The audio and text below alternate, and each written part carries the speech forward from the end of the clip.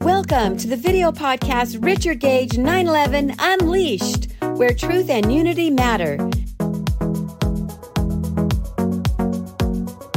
Take the deep dive with highly influential voices in and around the 9/11 truth movement.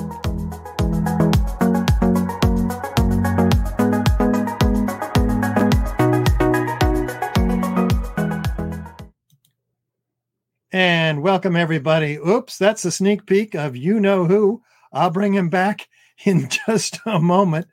In the meantime, we will do that. And welcome to Richard Gage 9/11 Unleashed. It is my incredible pleasure to bring to you the guest whom you just had a sneak peek of, Mr. Massimo Mazzucco, famed Italian film director and filmmaker of September 11th, New Pearl Harbor. This is very exciting for me to have Massimo on because we have used clips from his film, which is a 5-hour film, on the World Trade Center. He's done some exceptional work. In fact, I'm going to play a couple of pieces for you. He's amazing. I got a couple of announcements before we bring Massimo on. I want to tell you that we're full on for 9/11 Con, the Pentagon, with Barbara Honegger, with Craig McKee, with David Chandler, opposing theories about what happened at the Pentagon. We're bringing them all together on March 19th, Saturday. This is going to be very, very special. And so I don't want you to miss it. We're going to be promoting it full on starting this week. And so we're going to be doing that conference, 9/11 Con, an all-day conference, every month after that. So be aware that there's a lot coming on Shanksville. There's a conference coming on the World Trade Center. There's a conference coming on the financial crimes. There's a conference coming on whodunit. There's a conference coming on foreign influence on 9/11, all 9/11. Parallels between 9/11 and COVID. We're unleashed, as you can tell. I'm not bound by the narrow spectrum of work that I was when I represented the 3,500 architects over at AE 9/11 Truth. If you want to learn more about my fascinating history with AE 9/11 Truth, starting 3 months ago, things turned around quite a bit. Look at our website, richardgage911.org. And you will catch up if you haven't already. And there's a lot going on with that website. These podcasts twice a week are key among them, bringing you people who have done the research, who have climbed the wall of denial and gotten on the other side of it and woke up the public mind, particularly my guest tonight. And Gail is in the background. She's actually on her second to last day of work at work. She is very excited to come to work full-time in the office with me on Richard Gage 9/11, promoting social media so we can get this out to the public, get it out to the mainstream media, doing everything we can to break open the public mind with excellent tools in our tool belt, such as the one created by our guest tonight. Having mentioned that, my guest is Italian film director Massimo Mazzucco. He made The New American Century, Cancer, The Forbidden Cures, Global Deceit, The Other Dallas, and American Moon. Join us as he walks us through the high points of his landmark 5-hour documentary, September 11th, New Pearl Harbor, where the most important issues in the last 20 years of the 9/11 debate are presented in some detail. Massimo shows us the positions of those who reject the official narrative, those of us in the 9/11 Truth Movement, and the positions of those who support the official narrative. They're called the debunkers. So the best part of this film, which I just recently, last night, reviewed, the best part for me was the 12 parallels between Pearl Harbor, what got us into World War II, that attack, and September 11th. We're going to go through those in a little detail today. Where were the Air Force interceptors? What were the military air drills that confused the air traffic controllers on 9/11? How did the military chain of command break down on 9/11? What happened at the Pentagon, or what didn't happen? What happened in Shanksville, and what didn't happen? What happened at the World Trade Center towers, and what didn't happen? He doesn't focus exclusively on any of these. He covers all of them.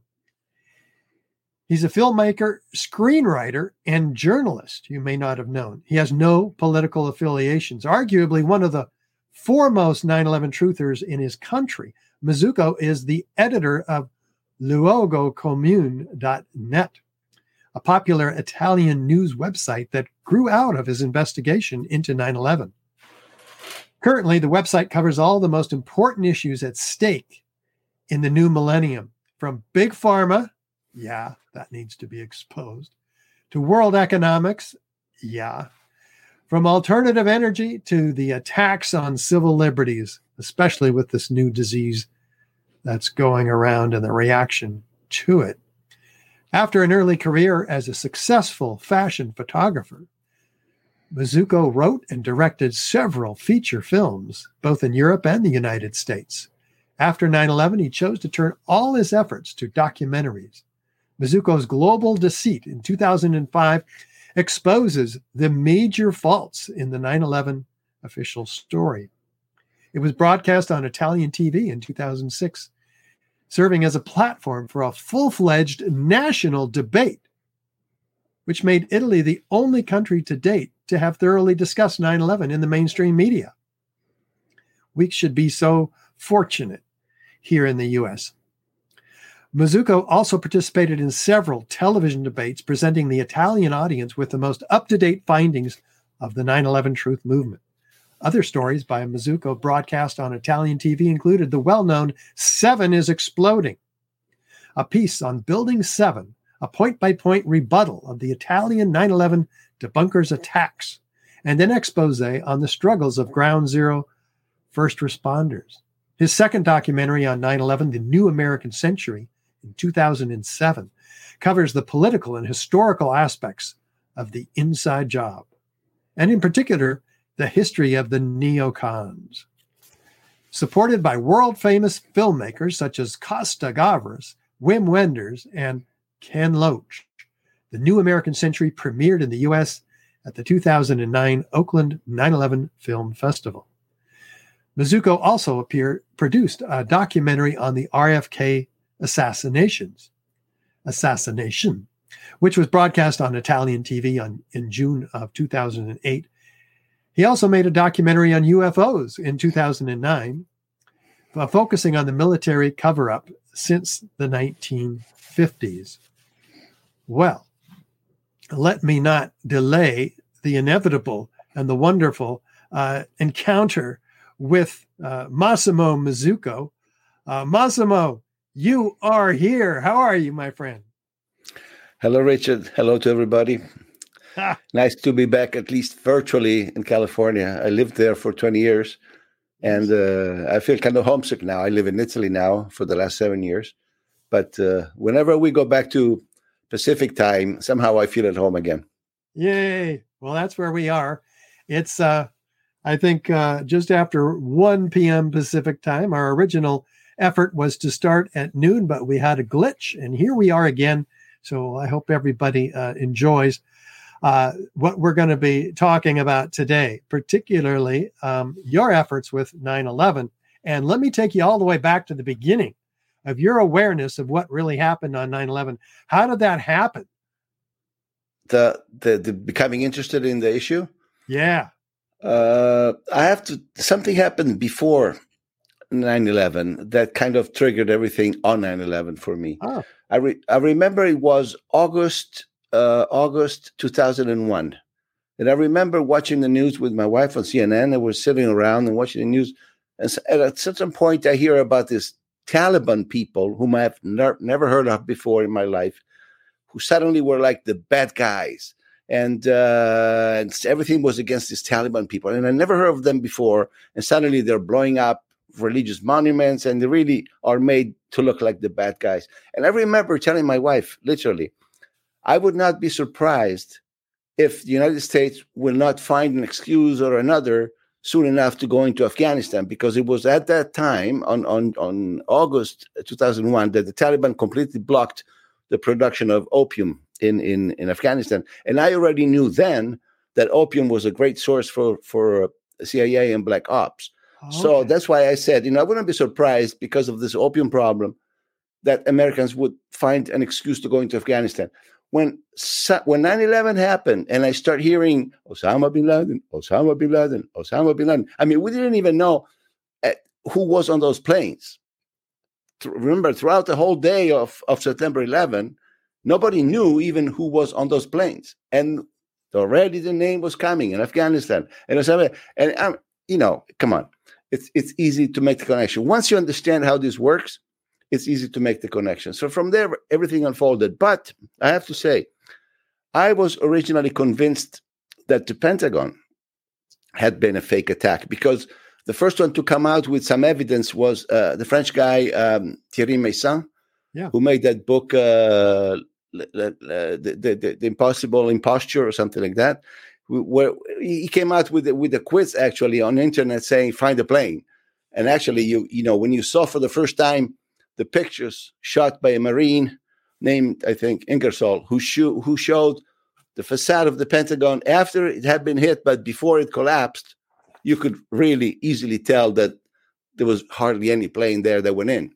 So that started my curiosity. But it took me a while before I accepted the idea that actually the Twin Towers were taken down, because I remember thinking in those days that would have been too much. I kept thinking Americans would never do this to themselves, to take down 2 buildings like that, to kill your own people in the way it was done. It was too much for me. That's where I came from.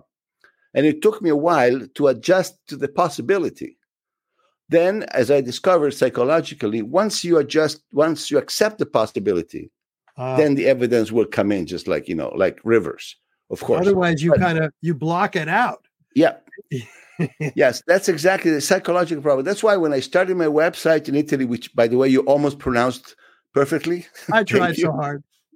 It's not, when I picked that name, little did I know that I was ever going to have to pronounce it in English. But it's okay. How do you pronounce it in Italian? Luogocomune.net. There we go. It spells LUOGOCOMUNE.net. But you don't have to visit. It's all in Italian anyway. But anyway, excuse me? What does it mean? It means a common place, but it has a double meaning. It means a common place, but also a platitude. It's something that you repeat all the time. It's a cute name for because it has a double meaning. Okay. So when I started my first page on 9/11, I remember it was 2004 when I opened the website. The very first line of the 9/11 section, which became the center of attention for all the Italian researchers afterwards, started by saying 9/11 is a psychological problem. It's not a technical problem. Once you accept psychologically the possibility, the evidence will be simply overwhelming.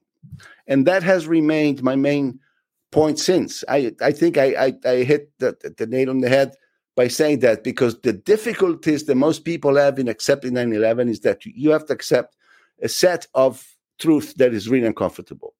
And that's why people reject it. I always say that had the same exact thing happened with the Chinese, imagine a 9/11 in China. Imagine that it was the Chinese who hit their own buildings because they need to invade, I don't know what, Mongolia.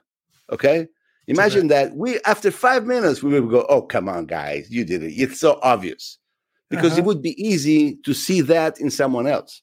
Right. But when it comes to have to admit to our own people did this to ourselves, then it's more difficult. That's the step that it took me. It took me a few months before I accepted that idea. Then again, as I said, it took me 5 years, but I hadn't heard any evidence actually during those 5 years.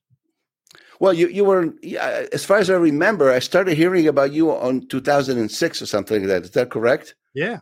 Right. And again, when you mentioned my biography, you said my first film was broadcast in Italy. It was called Inganno Globale, which means global deceit. When it was broadcast, you said it contained the evidence. It really didn't contain the evidence because the evidence came only after A&E came around.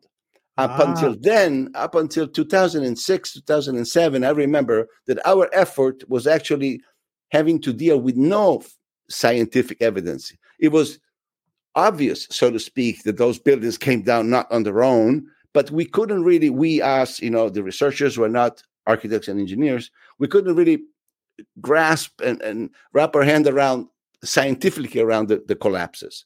After A&E came about, then everything became clear and also easily provable in a scientific way. So that was, for me, it was a major change in the narration, in the history of the debate. I go pre-A&E and after A&E, and there's two completely different periods of history. Wow. That's quite a compliment. So I'm glad I had a part in that divide, that great divide for you and for others. You made it much easier for everybody, because after that you have the arguments that are scientific and people just cannot answer those. It's very simple. Explain how you get acceleration in free fall. You can't explain that. So it's simple as that. It makes our job very easily in public debates. Unfortunately, I was going on TV before you guys came about, because the national debate you described happened in Italy in 2006, 2007. Okay. By 2007, it was over. I mean, there was 2 years, a year and a half, in which every television channel would find anything possible in order to talk 9/11. It was a very hot debate. Then, of course, it died down. Everybody got their own convictions. Those who remained with the official story stayed with it. Those who changed their mind. But it became kind of done. And I was sorry that you came about after, because had I had those informations that you brought up already, it would have been an even better. I would have done an even better job. Yeah, sorry I didn't wake up sooner. Wow. But you're going now much longer than expected. So, okay, you're a late comer, but you keep going and keep going also, which also astonishes me. Every time I get your mail saying, you have this initiative, that initiative, I go, wow, this guy's got stamina. Because I was burned out after 10 years on 9/11. After I finished the New Pearl Harbor, which was 2013, I said, enough. I cannot even talk about 9/11 anymore. In fact, this is the first time I go back to talk 9/11 after 7 years of finishing that film, because I just couldn't even handle it anymore. You instead keep going. So my congratulations to you. Thank you, my friend. That's awesome. So while you're waiting for the technical information from the architects and engineers, which you incorporated in 2015 into New Pearl Harbor, but before that, tell us about your effort, Building 7. I did not get the chance to see that film. I did not make an actual film about Building 7. I think there was some confusion there when you. I made a short on the Pentagon, which was actually the very first thing that Italian television ever picked up on. It was called the Pentagon film is a fake. I was comparing. This was 2007, I think 2006. I was comparing the parking lot cameras shot from the Pentagon, one with the other, and showing that there was discrepancies. That was the very first thing that I did before the first movie. But I never did anything particular on Building 7. No. What was 7 is Exploding? A piece on Building 7. That's in the introduction you sent me. Yeah, I must look. I've done so many. I didn't make it up. No. I'm not saying that. I don't remember making a film about that. It might have been a chapter that I later incorporated into the final film. Oh. So I don't remember. But again, also the Building 7, I couldn't not have done a great job before I got your guys' information, because especially on Building 7, you are the guys who really turn the tables on the whole thing. So whatever it was, I wouldn't recommend go looking for it right now. Okay, it's dated. It's outdated. It's old. That's great. So then along came the architects and engineers, and you took some of our work and included it in your film. But guess what? Your film turned out to be exceptional for me to include in my presentation. And I want to play a 1-minute clip from it right now. And you're not going to believe this. This is one of the most powerful pieces to help people really get. And it's out of context. It's only a minute long, but it graphically shows us what could have happened and to the Twin Towers, but what what shouldn't have happened. Here we go. Kind is what we should have seen when the top section of the towers collapsed onto the lower one. The upper and lower sections should have mutually destroyed each other until all the energy is dissipated and the system comes to a rest. Alternatively, as shown in this experiment with 2 towers made of snow, the top section could have fallen off to the side after the initial collapse. What could not have happened is this. A little tiny chunk of the building can't possibly fall and crush the entire structure below it. This is such a simple, fundamental concept that architects and engineers were astonished in seeing it totally ignored by NIST. This is high school physics, and our whole society is being led to believe that these fundamental laws of physics, hard science, don't apply anymore. But of course they do.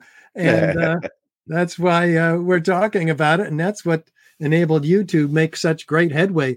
Tell us about the success of this film. Well, I have to say it has received, I think, more than 1 million views on YouTube. And for a 5-hour documentary, for people to be willing to sit through 5 hours, I consider that a good success.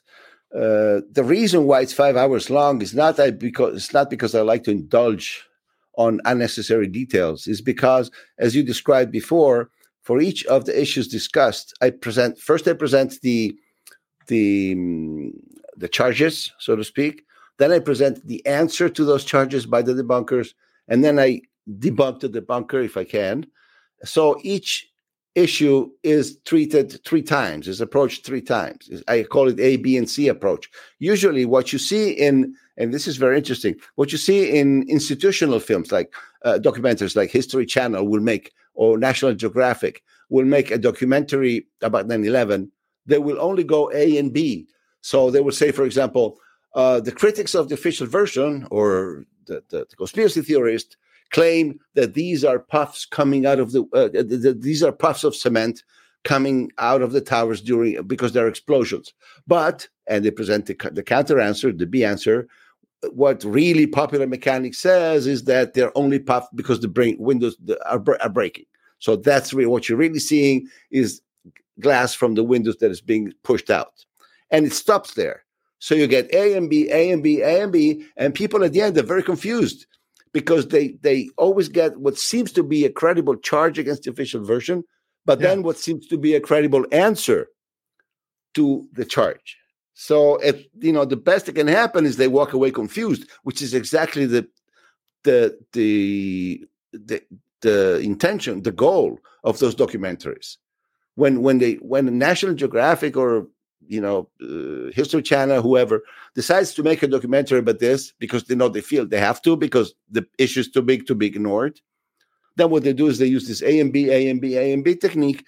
People at the end are confused at best, and nothing really comes out of that. By adding C, by adding the third layer of discussion, which disproves B, which disproves the explanation by the debunkers, then you really win the game. But of course, films like mine will not be shown on television, or if they are, which they try to do at some point with me, they cut away C. They want to leave it. They want to leave it unresolved. They say, yeah, we're going to show it, but we're only going to show one position and the counter position, and we let people decide. And I say, no, then you're not using my film. Because that's the whole game. That's exactly your game. It's to present A and B and leave people confused. If I have C and C can clarify, why not use it? Oh, but we can't go that far because that would be really proving that it was an inside job. And I go, hello? That's the whole point. So that's usually where the discussion breaks between me and the networks. Yes. And in fact, that didn't work. I wanted to show people, I guess I can't. Your film opens up with the 12 parallels between Pearl Harbor and September 11th. So in this initial section, you did not you didn't go back and forth with the debunkers. Actually, you did a little bit.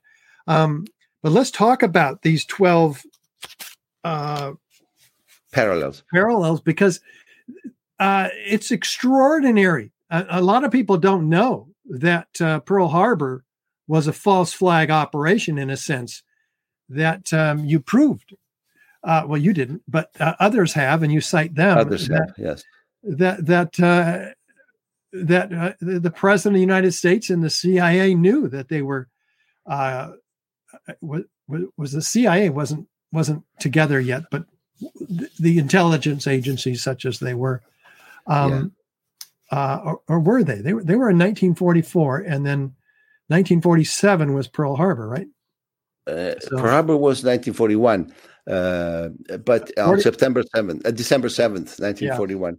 So anyway, it allowed the United States to enter the war. Well, you need to understand that the United States needed badly to get into World War II because they needed to help defeat Hitler, and because they wanted to kind of get a grasp after the war and control all over Western Europe, which they did. But you cannot just, as the United States, you cannot just declare war onto somebody because the United States Constitution does not allow that.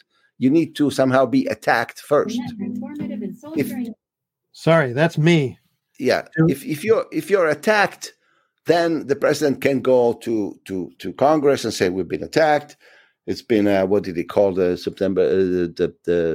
December 7th, 1941, a day that will live in infamy. He pretends to be completely incensed by it, and therefore we must go into war and defeat the Japanese Empire, which is the excuse they needed. Of course, what happens is that the United States is not an easy country or an easy target to attack. So here you have, for example, parallels. They had to remove all the air defense from Pearl Harbor in order for the Japanese attack to succeed. So they sent planes all over the place, which is exactly the same thing that they had to do on September 11th.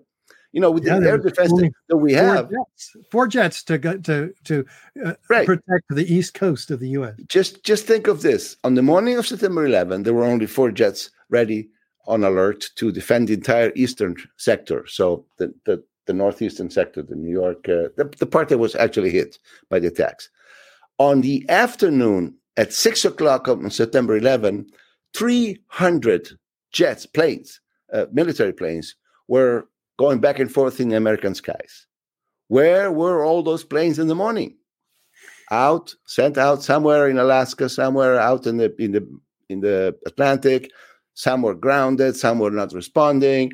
The communications broke. I mean, everything happened on that morning. Now, this is not a place to go into detail, but when you start looking at all the so-called missing links in communications, you cannot but think that they were obviously intentional. I mean, the most important people in the defense disappeared completely, went out of the radar. Donald Rumsfeld, nobody could find him between 9 and 9:30 during the moment that his country was under attack at the Pentagon. Then you have, in my film, you can see military people saying, we were looking for him. We didn't know where he was. I mean, this is Secretary of Defense. You have your country under attack and nobody can find you? He's probably hiding in a bathroom somewhere, waiting for everything to happen so he doesn't have to come out and order a strike on the diverted planes. And when he did come out, he was picking up plane parts. And he has nothing better to do than go out on the Pentagon. excuse me, if you're going out on the Pentagon picking up places, that means that you already know that nothing else is going to happen. How do you know there's not going to be another 24 planes that are going to attack your country? Why are you not sitting at your desk assessing the situation? Because it means you already know something that we don't yet, obviously. Yeah. This is just one example. I mean, when you look at the breaks in the chain of command, it's a joke. You have 6 or 7 people in chain of command that goes down from the Secretary of Defense all the way down to the last person who needs to give the order to shoot down a plane or to divert a plane. 3 of them are missing. So every other link is missing totally. Either somebody's in Puerto Rico, somebody's not available, somebody got sick the night before and was replaced by somebody who doesn't even know where to put his own hands. I mean, it's a joke. Unfortunately, it's a tragedy because of what happened. But if you look at it from the narrative angle, it's really a joke. And that happened at Pearl Harbor, too. And Pearl Harbor as well. Also, I mean, there's this writer, I think his name is, I don't remember the name, who actually published a book, and he actually shows a fax. I mean, a cable, which is the equivalent of a fax in the 90s, from Roosevelt, saying the United States wants Japan to attack first. We want them to be the ones who attack first. So do not interfere until they attack. How much more clear than that can you be? And that's pretty incredible. The admiral at Pearl Harbor, Kimmel, I think it was his name, he was not told. Of course he wasn't, because had he been told, he would have saved his own man. The only way for the Japanese attack to succeed is for not to tell, to be on guard. So you have all your little ships lined up perfectly with the military playing golf or sunbathing or going to mass. It's the only way that you can succeed. Again, let's not forget, the United States is and will remain for a long time the strongest country in the world military-wise. So it's not like you attack Mexico or Cuba or Bolivia or something like that. I mean, it's not easy to attack the United States because it's meant to be protected. So in order to attack it, even with 4 planes, you have to move all the pieces away to make room for that attack to happen. Well, also, we have incredible examples of foreknowledge in Pearl Harbor and 9/11. Can you talk about that? If I remember correctly, the name was Cordell Hull. Was Cornell Hall. Yeah, Cordell Hull was Secretary of State, I think. Yeah, right. At the time, he knew, and somebody says that in an interview in my film in the beginning, 3 days in advance. They even knew the date in which Japanese would attack. On the 4th. They already knew it would be the 7th. So just think, you've had 3 days if you wanted to prepare. But of course, they did not want that to happen. Here, of course, we have foreknowledge on 9/11. I mean, foreknowledge on 9/11 is ridiculous. The amount of warnings that came to the United States from Secret Services from all over the world is just ridiculous. Israeli Secret Service says, "Look, there's something cooking here. Something is going to happen soon. It involves hijacked planes." German Secret Service said that. The MI6 said that. Who else? Russians. Even the Russians says, "Look, guys, we see a lot of stuff going on. Be prepared because it's something involving hijacked planes is going to happen." And as a response to that, you take all the jets and send them out on the same day. Send them everywhere, and you only leave 4 planes. Come on, And Condoleezza Rice, the memo that she got, but Bin Laden determined to attack in the United States. Well, the whole Bin Laden thing it's a story in itself that deserves to be studied carefully. That will also show you how useful it is to have a patsy at hand, like in the Kennedy assassination. I mean, Kennedy gets killed I think they shoot him at 12:35. He dies at Parkland Hospital at 1 o'clock. And at 2 p.m. or 2:15, they already arrested Oswald. The importance to have a patsy at hand is huge because it will immediately stop people from asking questions. When you have something like 9/11 happen, and I remember sitting in front of the TV. I mean, I was in California. Some friend of mine woke me up and said, "Turn on TV." It was 7 a.m. there. turned on TV, and I sat there, and as I'm processing everything, and I start hearing, suspicions are on Osama bin Laden. I mean, as I said before, we didn't even know who was on those planes. And we actually would not have known who was on those planes ever, because there were no Arab names on the passengers manifest. The only way we know that is because a letter was found in the suitcase of one of the alleged terrorists that did not make it on the plane, and it contained a list with all their names. Then they matched the names with the pictures, and suddenly FBI in today says the name and the pictures. And Osama bin Laden, of course, is the one who sent them.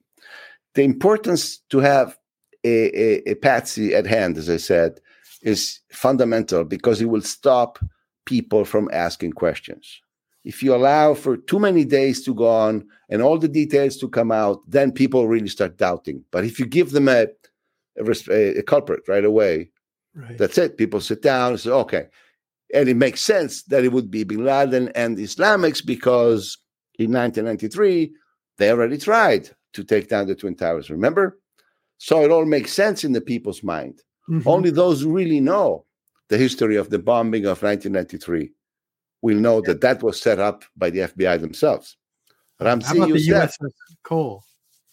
Well, that's after. That's in 2000. That to blame bin Laden himself, yes. But in general, to justify in people's mind the idea that Islamics would attack the Twin Towers, the 1993 bombing of the Twin Towers was fundamental, because there you had a guy named Ramzi Youssef, I think it was his name, was actually working with the FBI. And this came out, I can say this because we know this, because it came out on a trial. Through an informant, the FBI had provided Ramzi Youssef with the bomb. The actual bomb that exploded in 1993 was provided to the terrorists by the FBI. They told him, of course, that it was an empty bomb, a fake bomb. It turned out to be real. But it was provided by them. And this was proven at the trial. There are even articles on the Chicago Tribune and the New York Times saying this. This was actually set up by the FBI. But in the popular imagination, it was the Islamics who tried to take down the towers. So when you come to 9/11 and you attach bin Laden and Islamic terrorism to it, it makes perfect sense and people ask no questions. But it came a long way. It was a long way coming. Wow. Well, finally, we have vital information withheld. Admiral Kimmel was apparently set up to fail. I mean, everybody, well, the intelligence agencies and the executive branch, at least the president, knew that the Japanese were on their way to Pearl Harbor, but they failed to inform the admiral. I mean, that's incredible. How does that? And we'll be talked about that. That gets into the other issue too. But do you have any other thoughts on that one? Basically, no. As I said again, the U.S. Army, the U.S. Marines Army, the military, is the best in the world. You can't just think you can attack any of its parts without softening the defense, so to speak. You cannot think of that because it doesn't happen. I mean, they're not the best army in the world for no reason. So you have to pre-think. For example, again, go back to 9/11. On the night before, on the 10th, my memory is a little failing here, but I think it was General. I will come back with the name. It's in the film anyway. He specifically asked that the level of threat, the defensive level of threat in the Pentagon computers were taken down one notch on the evening of September 10th. Yep. Why would in heaven anybody take down the defense level when we know that all those attacks that's all those warnings about the attacks exist? You would raise, if anything, the level of attention. Go +1, not -1. Things like that do not have an explanation. The same general, whose name now escapes me, who was at command at NORAD, disappeared completely from the screen, just like Rumsfeld did at the Pentagon.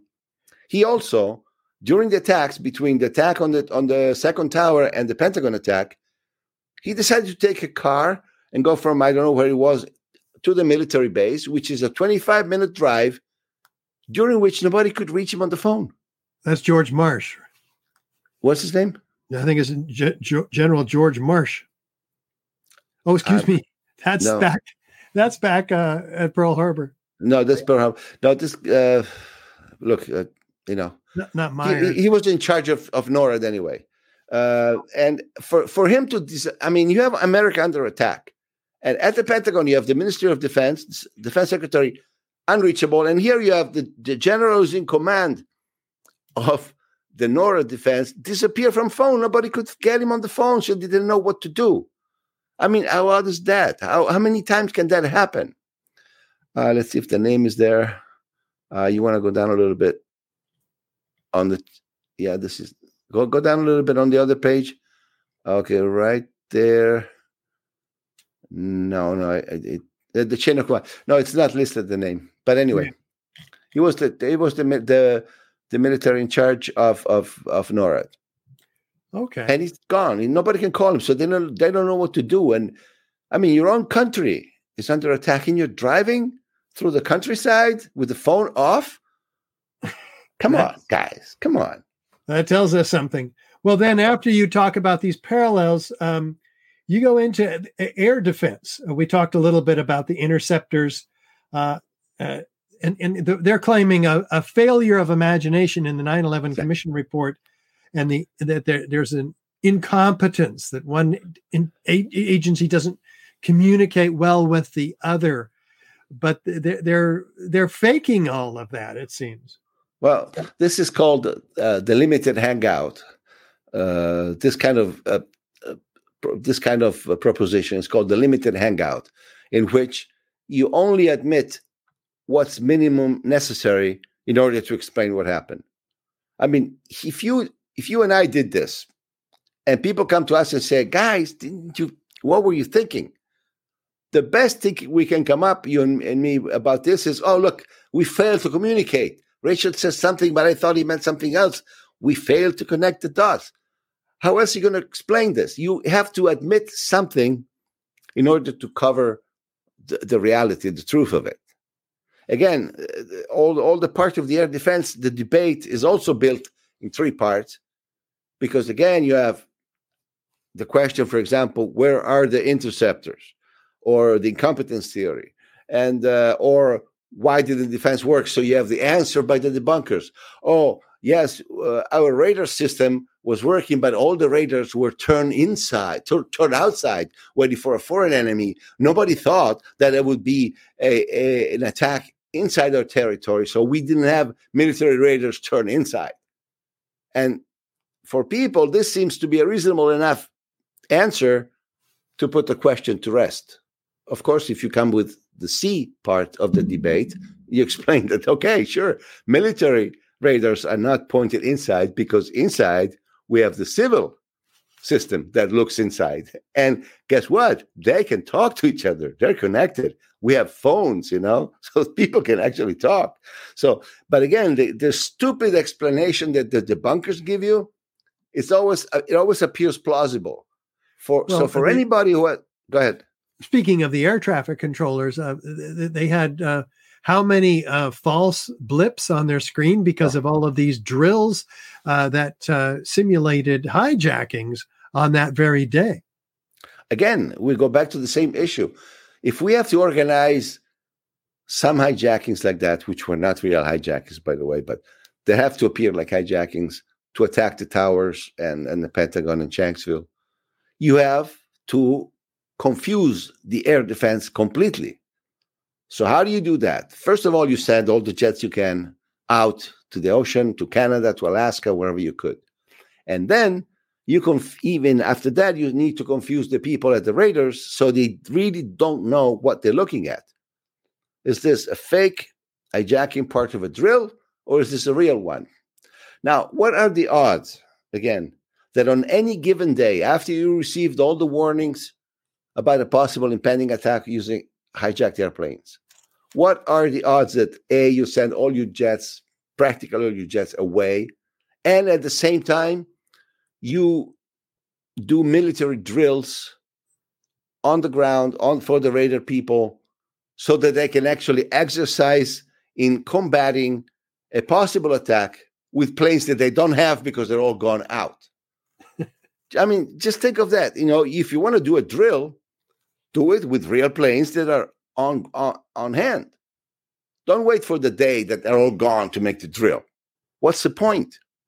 Yep, you note in the film that even after the Twin Towers were both hit, and up until just after the Pentagon was hit, they did not stop these exercises. Is that true?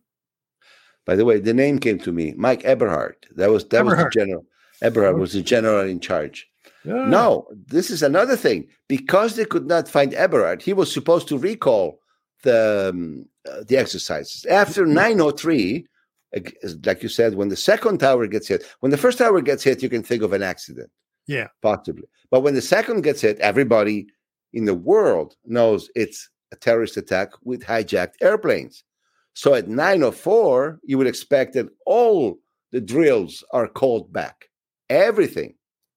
But none of them was called back until when? Until 10:10. The order came to the radio from NORAD, suspend all air drills immediately and come back to base, was at 10:10 o'clock. That is, I think, 4 or 6 minutes after the fourth plane has crashed in Pennsylvania. How slow can you be in recalling your planes?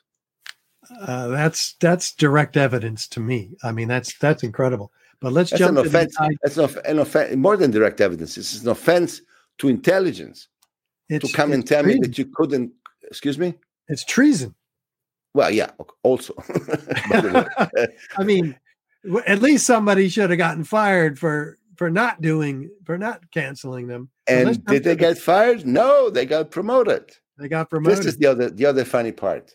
Those responsible, General Myers, who was temporary chief of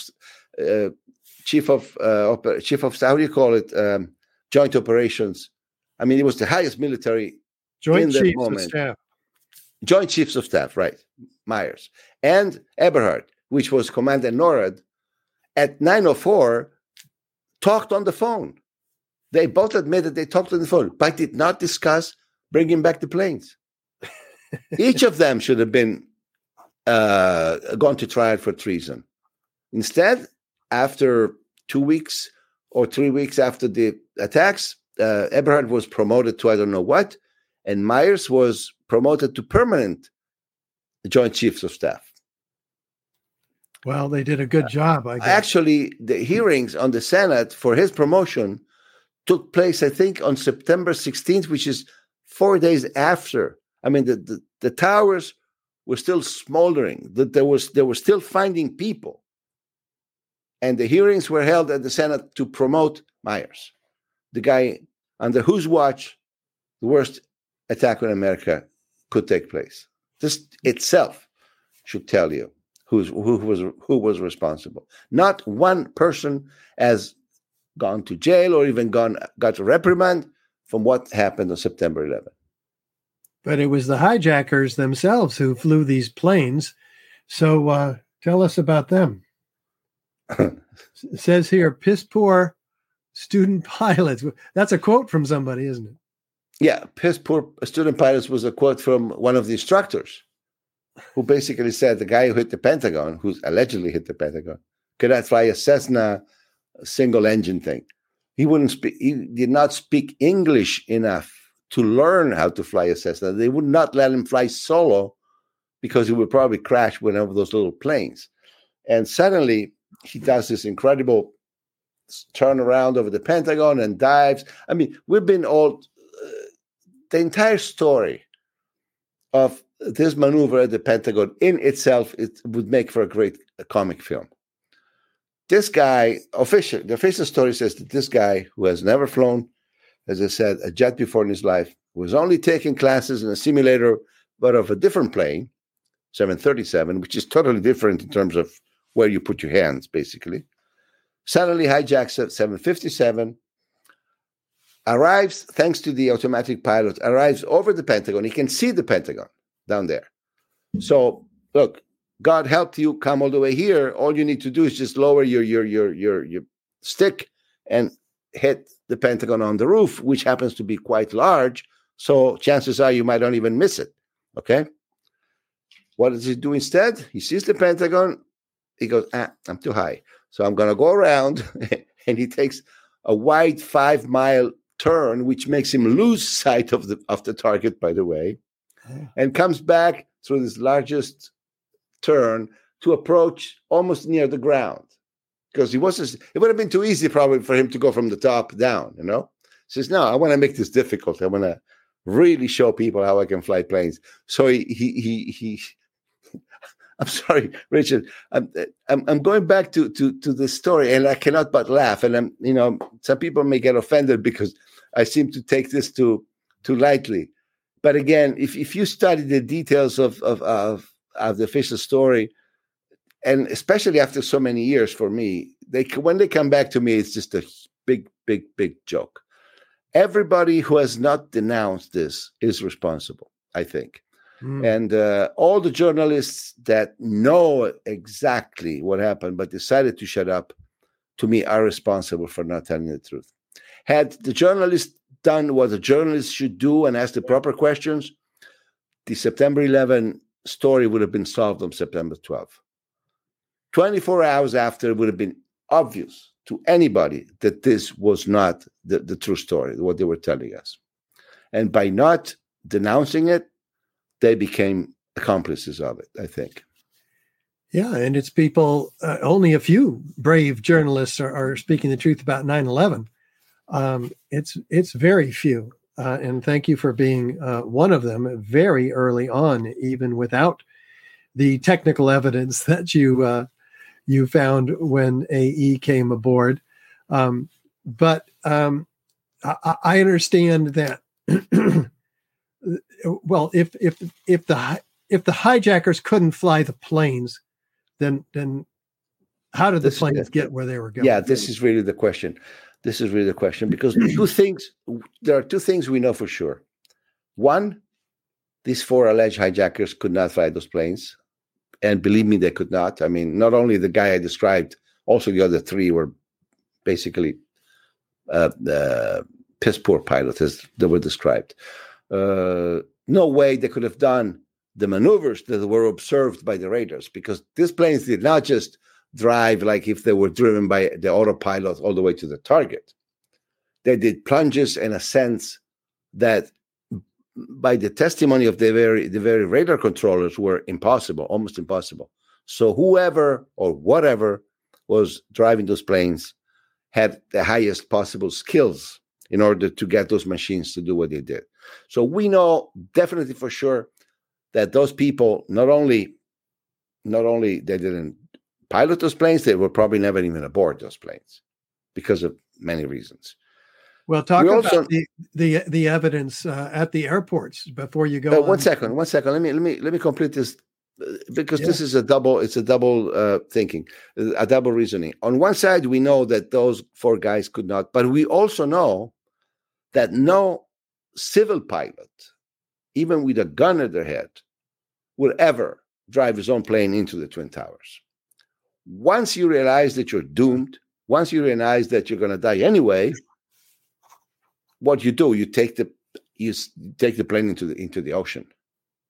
I would, once you know that for you and for your passengers it's over, why kill also 3, 4, 5, 6,000 people in the tower? There's no reason to do that. So we also know that no commercial pilot would ever drive a plane into the Twin Towers. So what are we left with? Remote controlled. It's the only possible solution. The planes that hit the towers, which are not necessarily the same planes that left the airports an hour before, must have been remote controlled and must have been driven to a target by an ILS kind of system, by a beacon that was telling them exactly where to hit. That's the only way technically that you could. And also those planes, we know from the speeds that were recorded, that could have not been normal 767s because of the speed that they hit that was recorded by the same radar tracks. So the only plausible answer to what happened to those planes is that the planes that left the airports on that morning are not the same ones that hit the towers. This is my conclusion anyway. And many other people came to this conclusion. I don't see any other explanation. Those 4 guys could not have flown them, and no civilian pilot would ever fly a plane into the Twin Towers willingly, let alone unwillingly, of course. Well, a recent guest discussed the evidence for remote control piloting technology starting back before World War II. Oh, yeah. It's not in question that they had that technology is not in question. Yeah. Did they use it or not? That's the question, but it was available, definitely, yes. Yeah. Yeah.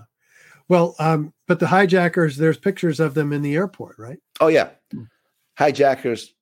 Why, as I said, I don't even think they were ever on those planes. Just think that out of 3 airports from which the 4 initial flights took off, we do not have a single picture of any of the 19 hijackers time-stamped September 11th that shows any of those 19 people at any of the 3 departing airports. How weird is that? But people say, no, I do remember a picture of a hijacker boarding a plane. It was at security controls. Yes, you do. But that was not one of the 3 airports where the planes were departing. That was Muhammad Atta and his fellow Alomari, who took a ride the night before from Boston to Maine, I think. And they flew back with a connecting flight at 5 o'clock in the morning in order to catch the connection at Boston Airport to fly to the West Coast. So that picture that was shown is those 2 people boarding a 5 o'clock commuter plane from Maine back to Boston before they could get on the plane that left and that was allegedly hijacked. And by the way, in that tight connection between the 2 flights, that's where they lost their luggage. The luggage didn't make it on board of the plane. So this is how we could find this very neat luggage going around the carousel after the attacks. And they open it and they find the Quran, of course, a list of the hijackers, of course, and all the instructions. And it was so easy. It was very easy for the FBI to figure out who it was. They were lucky, very lucky. Yeah. And there's another picture, which is in real time at an airport. Real motion as opposed to the typical stopgap. Yes, that there's a video which looks like an amateur video at Dulles Airport of the three of the 4 alleged hijackers of the Pentagon flight. But again, that video is very weird because it's a full motion picture. It's a full motion video. It's not a frame by frame. And usually cameras at airports don't record just a full movie because it takes up too much space. You only record one shot every second or one shot every 30 every half a second at best. So it's a continuous film. It's handheld and it's not time-stamped. Oh. Yeah, you can tell it's handheld because the frame moves a little bit and it's not time-stamped. So again, this is something that was given because they must have said, we cannot have nothing. We must give them something, even if those people were not on the planes. We have to give them something. Oh, look, we have, for example, this video when we made them do a dry run in July, for example. We'll use that. That could have been very easily a shot taken at Dulles with these 3 people in a dry run, done maybe a week before or a month before. And we also have the picture of Atta and Alomari at Portland, Maine.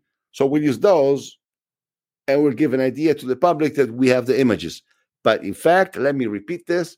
September 11th, there's cameras everywhere in the world, in every airport of the world already, except for the toilets. There's supposed to be cameras everywhere. And we do not have a single picture of any of the 19 hijackers time-stamped September 11 on any of the 3 departing airports that morning. That's on incredible. top, we don't have any Arabic names on the manifest list that was released in the afternoon by CNN and by Associated Press. And we have never heard a single recording of their voices from the black boxes. Also, the only recording that we heard of them, again, it looks like it was done in purpose to give us something, but it was not actually. It was recorded on the ground, they tell us. People, controllers on the ground, allegedly recorded an exchange going, we have knife, we have going back to the airport, remain calm, and all that, which sounds very much like a bad Hollywood script, by the way. But it's so stupid to say those. You say things like that only in a movie. But anyway, But that recording we have, but we should have the same recordings from the black boxes, the voice recorder on the plane. Well, two of the four voice recorders of the four planes were never found, allegedly, because in the Twin Towers they found everything, but not the voice recorders. And Pentagon and Shanksville were so badly damaged, damn it, we could not hear any word. So we have no pictures of the guys at the airports, no names on the manifest list, and no original recording from the black boxes of whatever happened in the cabin in the last half an hour before they hit their targets. Why would I ever have to believe that they were on those planes? I have nothing that shows me that they were. Give me one thing. No, there's nothing. Only the list that the FBI released that tells us that they were on those planes. And yet most Americans believe this whole official narrative. I mean, it's incredible. It shows you how powerful the media is. You didn't go into criticism of the media, at least not yet, from what I've heard of you. I already said that they're all criminals because they did not do their job. I mean, in the film. In the film. The censorship of this story is incredible. No, it's obvious that's a problem. Had the journalists done their job, again, 2, 3, 4 days, so many questions would have emerged that the official story would have collapsed immediately. But then, unfortunately, you cannot have that, because if that collapses, what you have left is an inside job, and you can't have that. Even today, you can't have that. Today, it's like the Kennedy assassination, in a way. The Kennedy assassination took about 40 years to figure out exactly who was there, who shot from where, how many shots, who sent them, who organized them. We know all that by now. Those who researched the case in depth, like I have, they know exactly all the connections. But for the general public, you cannot officially admit that Kennedy was killed by a joint operation of the mafia and the CIA. If you do research, you will find plenty of evidence for that. But officially, in the institutional documentaries, you will never have that stated clearly. You cannot. It's just one line you cannot cross. You cannot tell people officially, look, our government betrayed our people. You cannot do that, because institutions would fall apart. Yep. And there is a logic for that. I mean, I understand why those kind of ugly truth must be protected at all costs. But for those who want to find out what the truth is, like 9/11, it's quite easily, actually. And here it is in part 4, you go into the Pentagon. What happened there? Downed light poles. Let's talk about those. Those are very controversial. The Pentagon has become a problem within the problem. At some point, competing theories started to emerge on what actually happened or not happened at the Pentagon. I think it was a very painful moment for those of us who were trying to figure out the truth on 9/11, because by finding groups fighting each other with competing theories, you really take away the burden from those who did it, and you put the burden on us. We have to, if I maintain that it was a missile, somebody else says it was a flyover. Another person says it was a plane, but it wasn't a 757. Whatever. Suppose we have 3 theories. If we start bickering among each other, then the burden comes on any of us to prove our point at the expense of the other. With great relief from those who defend the official version, who are suddenly relieved from the burden of answering the question. Yeah. This is why in my film, I stop short of giving any possible answer. All I do is try to prove the reasons why it could not have been a 757. And I stop there, because the moment I prove that this could not have been a 757, the burden to answer what it was, it's on the government, not on us. So this is why I remember those years. They were not nice moments for me when I start seeing, and each group has their own reasons.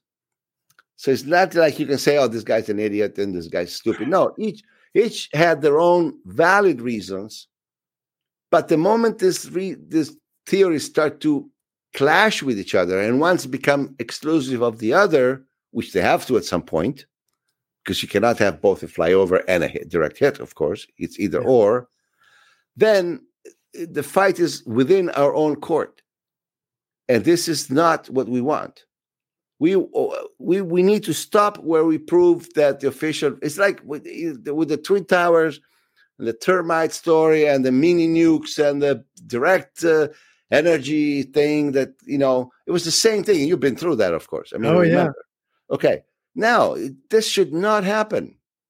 The point is, those towers cannot collapse in 9.7 seconds in the way they did because of ABC laws of physics. End of story. Now, please explain, what did you use? Whatever you did, because whatever you told us is not true. This is where I think our job should stop. And by by letting the competing theories gain ground, we remove the burden of answering the truth from the government. And that was a big mistake. Okay. I was well pointed out, but what did you show about the downed light poles? The which? How did the light poles get downed? They're down after the plane has gone by. Do we know they were down before the plane came by? We don't know that. They could have been taken down minutes before, the night before. I don't know. Okay. You don't need to explain that, because if you start using any of those arguments to prove or disprove one of the theories, you get entangled in what I said before. You're right. All I know is that had the plane been as wide as it takes for a plane to actually take down those light poles at that actual distance, which I don't remember now in meters, but it was a precise distance calculated. So if you have those light poles and you consider them taken down by the plane, the wingspan must be of X meters. Yeah. That wingspan projected onto the facade, it doesn't fit.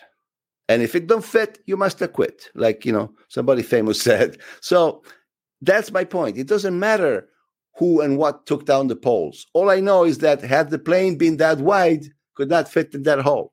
So you tell me either how you took down the poles or what hit the Pentagon. Okay. And we'll get more into that from each of the three competing theories on Saturday, March 19th, by the way, where at 9/11 Con, our first monthly conference, we will go right into the Pentagon with David Chandler, Barbara Honegger, and Craig McKee. But what are your conclusions about the damage at the Pentagon? My conviction, my what I believe it happened. I am brought to believe that these guys would not hurl a real plane onto their own walls. Uh-huh. It's not smart, whether it comes low or whether it comes from high. I see the entry hole and especially the exit hole as explosion holes more than plane damage. Uh-huh. But it could be a combination of things. It could be that there was a pre-prepared explosion from inside and some kind of flying thing that made it look like it was a plane. So any combination could be possible. I don't have an answer. There's two things I don't have an answer on 9/11, and it really bothers me because I'm used to use logic and to exclude things, and I like to have my own conclusion, whether it's correct or not, but I like to have my own. There's two things I cannot come to a definite conclusion on 9/11. One is what actually hit the Pentagon, and one is what happened in Shanksville. Oh, Because there again, I know that there was no plane in that hole, but to piece together all the little pieces of information that I found and come up with an actual solution, I actually have come up with one, but it's a little complicated. We won't get into this now, but it's kind of stilted. It's not linear.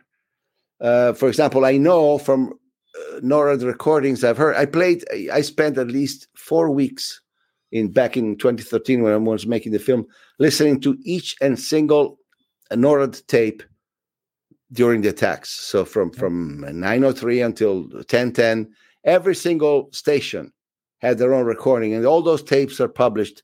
I synchronized them all in time. Remember, the work was incredibly hard, but I did it. And I had actually a software that synchronized all the conversations between air controllers. At some point, I remember somebody saying, "Then what happened to this United 93?"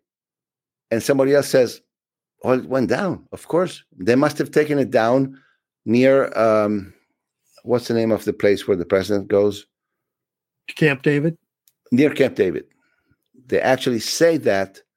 They say they took it down near Camp David in one of the conversations. But I could not glue that piece of information together with the rest to be able to give a logical answer to what happened. So also for Shanksville, I stopped where I can stop, which is there is no United 93 plane in there, 8 feet buried underground. Please don't tell me that. And after that, it's up to you to explain what happened. We don't have all the information and all the elements, and with what we have, we can only go so far. Very helpful. And hopefully we'll learn more from a whole body of experts who have different angles, different pieces, different parts of the elephant that they have been looking at. It is disturbing. The evidence that I've begun to look at, I've been so narrowly focused on the World Trade Center that you actually expand. Can I ask you a question, Richard? We don't allow that. Go ahead. Because as I remember, when we were working together and when I was working on the film and you were helping me with that, you were only focusing on the towers, on the World Trade Center, so to speak. So the 3 buildings. What happened with you that you started looking at other things too? You got unleashed. I got fired. Okay, you got unleashed. That was a nice way to put it. Yeah, okay, you got unleashed. Okay. Yeah, I was talking about the disease going around and my personal emotional reaction to it, and the response to it from authorities, which was draconian and dangerous, and so this actually caused Spike Lee to withdraw the half-hour segment that he was going to put on HBO, which was substantially myself bringing the evidence to him about the World Trade Center. But he's on the other side of the coin on the disease issue. So he's trying to get everybody vaccinated, the black people in New York, because their racial discrimination has caused them to be an underrepresented population in terms of getting. So anyway, he felt undermined, I'm sure, by my comments, but he was also under great pressure as well, bringing our information. It was being called a conspiracy theorist and giving the 9/11 Truth Movement the greatest forum they've ever had, which would have been great because there are millions of people who would have seen this information. That's exactly what we said before. You can't have that. At the level of institutional documentaries, you cannot have the truth. It's as simple as that. Once they saw that your half an hour would have convinced too many people, they had to stop it. It's as simple as that. Yeah. So our PR consultant convinced our board, who unwittingly agreed with them, that this was a PR crisis in our organization, and of course it wasn't, and it wouldn't be. But nevertheless, more than half of our board agreed with that. So here I am on my own. Does that answer your question? Yes. I suspected that would have been the turning point, but thanks for confirming it. Yeah. Yeah, you bet. Speaking of the Twin Towers, you've done an incredible job exposing the evidence here. And what jumps out in your mind as the most challenging opportunity? The opportunity you had to take to convince people. Usually, if you're asking me, if I had one argument at a dinner, say, and we talk 9/11, if I had one argument to choose, I would choose the free fall argument, because to anybody who has a scientific background, that does make a lot of sense. You know, I give the example of a piano. I always start the conversation by saying, imagine that a piano is thrown out of a window from the last floor of the tower at the same time that the tower begins to collapse. What reaches the ground first? And everybody says the piano. And I said, nope, they reach at the same time. Whoa, how is that possible? And that's how you do it. But that's how I do it. But there are many. Again, as I said before, the problem with 9/11 is psychological. It's such a big step to have to admit that you don't have a father anymore. Because we grow up, we like to think that our government takes care of us, protects us, and does everything possible for us to have a better life. And having to accept that, no, we don't have a father, or we don't have a good father anyway. We might have a father, but it's pretty bad. Or he minds his own business more than ours. It's a very, very big step. And most people cannot afford that. And also, I must say, this sentiment must be respected. The mechanism of denial that gets triggered in many people when you present them with the evidence of 9/11 must be respected. In the beginning, I would try to force anybody into a corner until I would get them to admit that there is a problem there. I've learned not to do that so much, because I think that each is in a different place in terms of developing our own consciousness. And for some people are ready to accept an idea like this, some are not. And those who are not, I say, look, I gave you what I thought it was useful for you. Do whatever you want with it. Or here's my film, or watch my film, which they'll never do anyway, because they know that once they watch it, they can't unwatch it. And so, but basically, I stop there. I try to respect the sentiment, because I understand it's very important for people's psychological balance. It really is. And we've been working 15 years on this. And we've grown from zero, or one architect and engineer, up to 3,500, but it is a small representation of the overall numbers of architects and engineers. And only maybe 20% of the population has been exposed to this information, maybe 50, but only 20% would readily say, I imagine, that there's serious questions about the official story.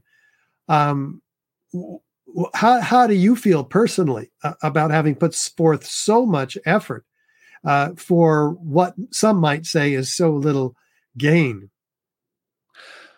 Well, that's one of the reasons why I don't talk 9/11 anymore, because I have put in so much effort in the first 12 years of my work on it.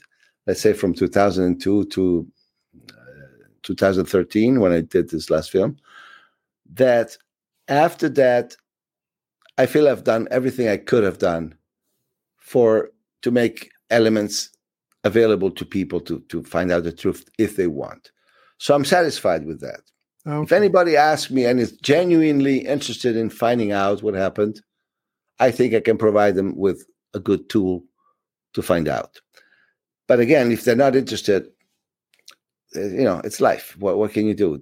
Each person has their own path of evolution. You cannot push them faster than they're ready to go. And so I've learned to accept that. I'm doing the same now with the COVID situation.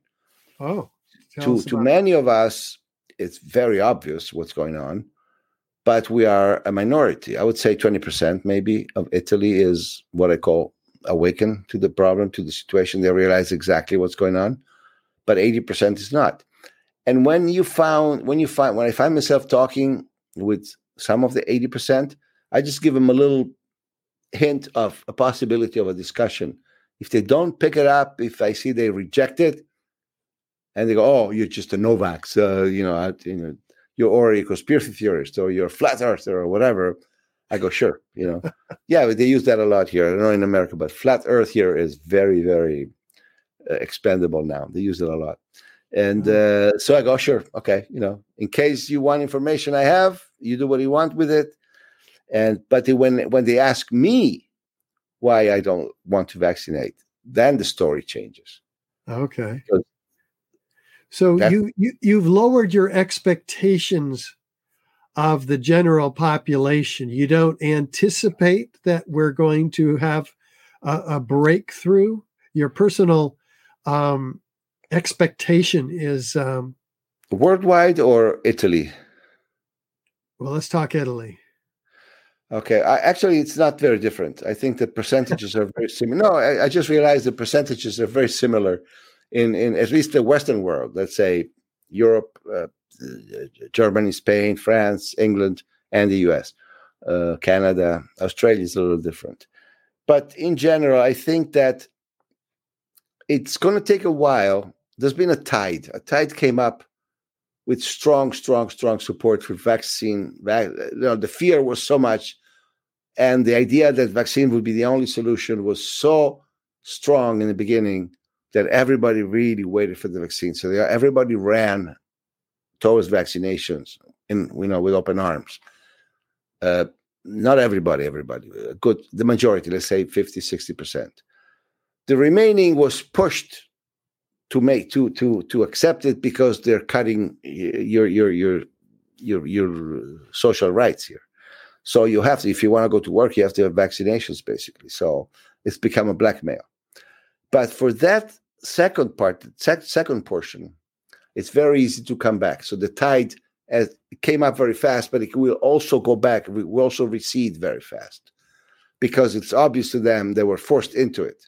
So I presume that in a couple of months from now, when they will have to finally declare that at least this particular pandemic is over and we're moving into endemic phase of the problem, I would say we remain with 50-50. 50% convinced that they did the right thing, and 20 who never did it to begin with. And the 30% in between that will slowly realize that they were coerced into something that was wrong. And with 50% only of the population convinced that the narrative was valid, I would hope that it's going to be hard to make another one next year or 2 years from now. Right. Because I think the real problem is not this pandemic anymore. This is disintegrating in a way or another as a matter of months. But they make a new one because now they like the toy very much. They found this great, beautiful toy. It's called fear, and it works. And you can really obtain whatever they want. So the temptation to do another one is probably very strong. So I hope that enough people will understand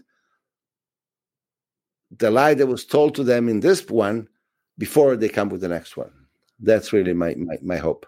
And do you imagine that they will start to re-examine other scenarios like 9/11 when that 50% wake up to that they were lied to by Big Pharma? Well, look, for example, in the States, I've been following, not very closely, but I've been following what's happening with Fauci. I mean, Fauci is on the verge of going to trial for lying under oath, if I understand correctly. He basically denied what has become public knowledge now, that his NIH, through the Eco Alliance financed the experiments that eventually led to the birth of this virus. So if this becomes public, and I see a strong pushback from the Washington Post and the New York Times, I see a strong pushback on this. They don't want this to become public knowledge.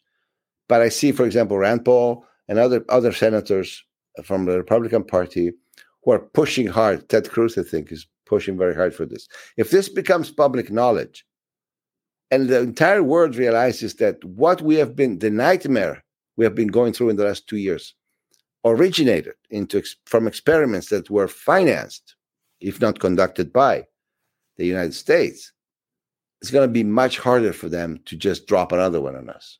Mm-hmm. So I count on these people who make all possible efforts to at least bring out the origins of this virus, which is clearly, for those who have studied the issue, is clearly originated in a lab and intentionally. Whether it was disseminated intentionally, we don't know, but it was clearly man-made. And that should not happen again. It's too dangerous a game to be played again. So that consciousness, if that consciousness caught on, and people realize that, we got to stop these crazy people because they can do it again, then we might see a little brighter future. If this doesn't happen, and most of the population keeps believing that it was the bat that dropped it in the wrong place, then we're bound for another bad surprise, I think. Right. But there is some interplay with 9/11. I'm thinking that people are becoming more open-minded, that their government can and does lie to them actually on a routine basis. That the environment for the acceptance of 9/11 is increasingly open. So that's one of the things that keeps me moving forward. 20 years after 9/11, we thought, the 20-year anniversary, there'll be so much attention on 9/11 truth, and there might have been more. There would have been more. Most likely with Spike Lee's Epicenter series, which included a half-hour section.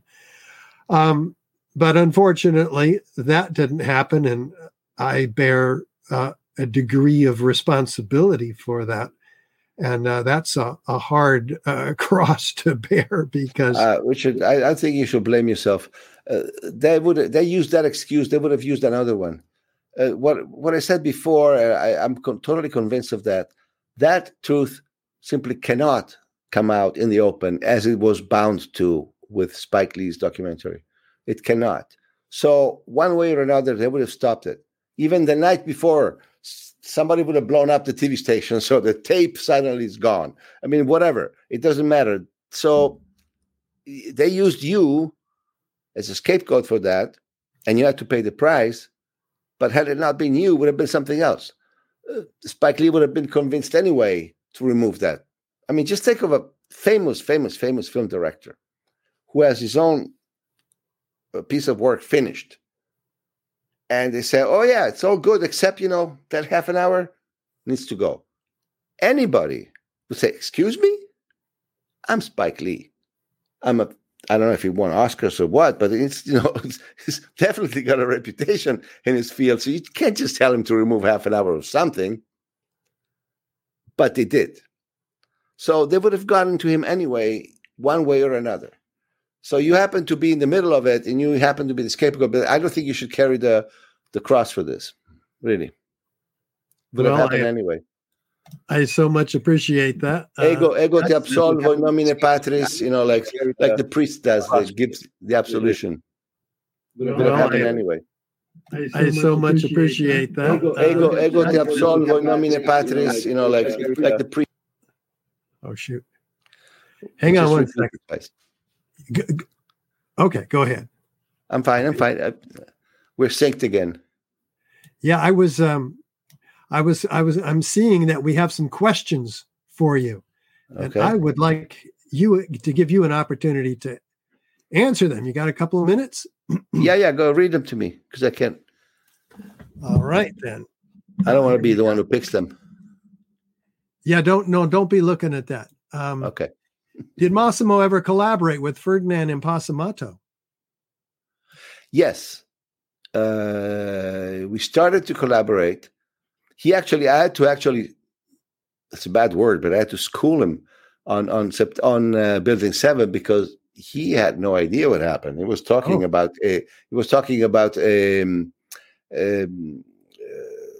cement. How do you say? Not the steel structure. The way that we do skyscrapers in Europe is cement with iron inside. What do you call it? Reinforced concrete. Reinforced concrete. He thought it was a reinforced concrete building. Oh. So I had to stop. Don't, he was going out on television talking about how can a reinforced concrete building collapse like that. So I had to, you're good with the law, but I had to give him a little schooling of that. But anyway, besides that part, he was going to take the whole thing to the European court, I think, at some point. I think he even started the operation. I don't know how it went, but then he passed away, and nothing happened of that. But I did get to meet him, and he was a wonderful person, yes. Yes, a real truth teller.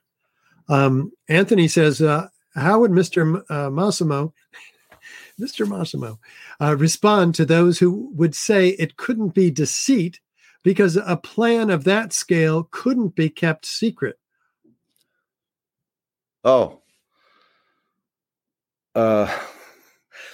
That's one of the arguments that the debunkers used in every major discussion on every major alleged conspiracy that happened. They will tell you with the Kennedy assassination, how is it possible? So many people would have been involved that you cannot. Going to the moon. I also made a film where I show my serious doubts about the fact that NASA actually went to the moon. I've been a photographer in the early part of my life, and I know, believe me when I say I know, I mean I know that those pictures are taken in the studio with artificial lights, and every photographer I interviewed confirmed that. But that's I don't mean to make the point here, but even for that, they say, "Oh, how could NASA have faked the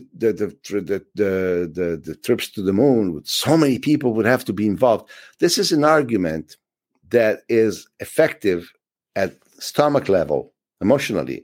You go, "Oh yeah, well, how can you have?" No, the truth is you don't have to inform so many people. The guys at NASA that you see waving when they see the LAM landing on the big screen, they're the first ones to be deceived. They believe they're going to the moon. Everybody's doing their own little thing with their own little monitors covering everything. Remotely, somebody's feeding them the lie. They're the first witnesses to the lie, and the first who make the people believe that we actually went to the moon because they all jump and scream and we went to the moon. It's not necessary. It's proven. With only 50 or 100 people at the most would need to know about the scam. All the rest, the 40,000 or 400,000 people involved, don't need to know about that. The same is for 9/11. 9/11, when you hear the answer, the interview in my film of a captain who says, "I only had 4 planes. How am I going to defend the entire northeastern sector with 4 planes only?" He's genuine. He's trying to defend his country.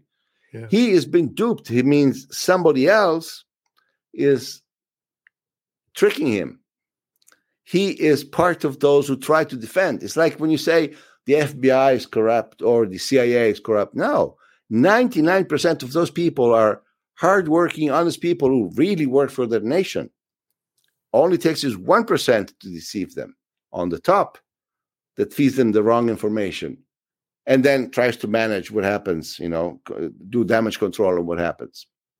Think, for example, of the case of, what was the name of that lady, the Minneapolis agent who denounced Massawi? She even won Person of the Year, Time Person of the Year. I don't remember her name. She was an FBI agent, an honest mid-level. Colleen Rowley. Colleen Rowley, thank you. That's exactly the example that you need. She saw something strange, something fishy about this school where this guy comes in and only says, I want to learn only to fly a plane, but I don't need to learn how to land or to take off. She goes to her superiors. She sends letters to Washington, to the bureau, to the Central Bureau, and says, look, something is fishy here. Okay, don't worry, we'll take care of that. And she's shut off completely. Only from the top up, you need to know what's going on. Colleen Rowley will never know, only until later when she understands what happened. But at the moment, she does not know. So it's not like the whole FBI is in it for the job. So the answer is, how many people do you really need to have at the top for everything to happen without everyone else knowing? That's really the kind of question you should ask yourself. And you can keep most of them quiet because they sign agreements to not tell, and they can get prosecuted. Also, there are a lot of people who know but cannot talk. So if you put all that together, your numbers will match at the end of the day. Yeah, and a lot of people went to jail who did talk. There's examples of that. But let's go to David, who says, did American Airlines Flight 77 have working payphones or decommissioned payphones? Where are Ted Olson's phone records that would have indicated how his wife called him? Do we know how his wife Barbara called him? Okay, I'm not fresh on that. I don't know, a bit rusty on that. If I remember correctly, the entire Barbara Olson phone call was contradicted by her husband himself. Yes. First he told one story, then he told another story. Now I don't remember which came first, but I do. It was clear. I watched it last night. Okay, there you go. He said they were cell phone calls. Then he said, "Oh no, because cell phones don't work." 30,000. Somebody told him, "Look, there's no cell phones that don't work." Proved that the Japanese experiment where they took cell phones up at 8,000 feet, they stopped working, and then up to, of course, above that, they stopped working. Yeah, the important research on the cell phone calls, because most of the phone calls were allegedly made for from United 93, which is the fourth flight, the Shanksville. And on that, I remember I reconstructed the whole flight path with all the altitudes and any given time. And when the phone call was made, you could tell that this phone call was made, let's say, at 9:46. And at 9:46, the plane was at 14,000 feet, which would have been impossible to connect. So cross that out. Next. And there are many. Only at the end, I think you're only left with two phone calls that are possibly feasible because they are in the very latest part of the flight where the plane is low enough. But again, the problem with the phone calls is not only the height, it's also the speed at which a plane travels. Because the phone system, the grid works that when you're driving on a car, for example, you're leaving one cell and getting to the next. The two towers are connected, and there's an exchange process between, if you're connected to Tower 1 and you're traveling with your car, at some point you're crossing into the territory of Tower 2. Tower 1 and 2 do something that's called a handshake. They connect and they pass you over to the next tower. So now you're under control of Tower 2. But at the speed a car travels, you have enough time for the towers to do this. At the speed a plane travels, these towers can't keep up with you changing. So it's not only the height of the flight that's a problem, it's also the speed of the plane that will move you from one tower to the next, to the next, with not enough time for even those towers to handshake and transfer the phone call to the next one, to the next one, to the next one. So your phone call will drop, even if the altitude were possible, which is not. Your phone call will drop because of the speed of the plane. And so if the cell phone calls weren't made in the plane, the question, of course, is where might they have been made from? From the ground somewhere where the planes have landed. And that's where all the possibilities open up. But we know that they were made because the relatives received them. And I really studied those interviews with the relatives who describe the phone calls, and I don't think they could ever be good enough actors or would even want to be pretending. So I am convinced that those phones did happen. And since they could not happen from the air, they must have happened from the ground somewhere. And so they weren't voice morphing. I was never a fan of the voice morphing theory. I know it was popular at some point, but I think it's much easier to just point a gun to someone's head and says, we're going to save your life, but you have to say this and this and this and that. And you just do. Remember the CC Lyles call. CC Lyles calls her boyfriend. The boyfriend does not pick up the phone. She leaves a message in the answer machine, and it goes pretty much like, honey, I love you. We've been hijacked. There's 3 people with bandanas, whatever. I hope to see you again. I love you. Goodbye. And then before she hangs up, you hear she whispers, it's a frame. And that sentence is cut off from most documentaries on History Channel, Discovery. You will never have that clip. But in the original recording, that's part of the Massawi trial evidence. The phone call is complete, and he has that it's a frame. So she's probably being forced to do that. And somehow, before she hangs up, she managed to send this message saying it's a frame. And she hangs up the phone. And it's pretty clear. I listened to that last night also. And everybody, you can watch this whole 5-hour documentary on free on YouTube. And that's the way it's been from the beginning from Massimo Mazzucco. He wants everybody to have and to share this information. But regarding that, I did hear it's clear. It's a frame. Let me just say something about this, Richard, because then I forget. The film is available on YouTube, has been since 7 years now. If anybody wants the DVDs, actually, if you want to have the DVDs, you can write to me and I will arrange for you to have them shipped to you in the States. Can I spell my email very quickly for anybody? It's Redazzucco, is one word, Redazzucco @gmail.com. Redazzucco spells REDAZZUCCO. Slow that down now. REDAZZUCCO @gmail.com. So Redazzucco, that's my email. If anybody wants a copy of the DVD, we have some in the States, sitting with a friend, and just write to me and we'll figure out a way. Now, it's a frame. It is not a term that I would have used in that circumstance, but maybe others would. And I wanted to ask you if you've checked around and a frame up. I understand a frame up is when somebody gets framed for doing something they didn't actually do, but it's a frame. Do you have any more clarity on that phrase? Well, I interpret that as it's a setup, but a frame is a setup. If you've been framed, you have been set up. But again, think that we're not in a situation where she can actually make her best choice of words, maybe.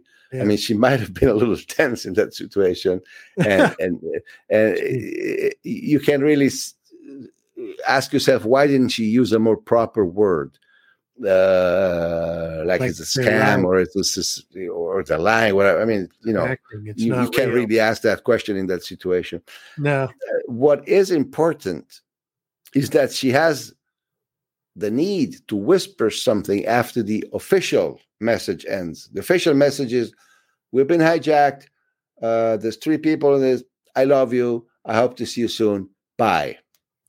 What's important is that she feels the need to add something with a low tone of voice, so not to be heard from people around before she hangs up. So I wouldn't concentrate so much on the actual meaning of the word, the fact that she has this need to communicate something that is obviously not what's going on. Okay.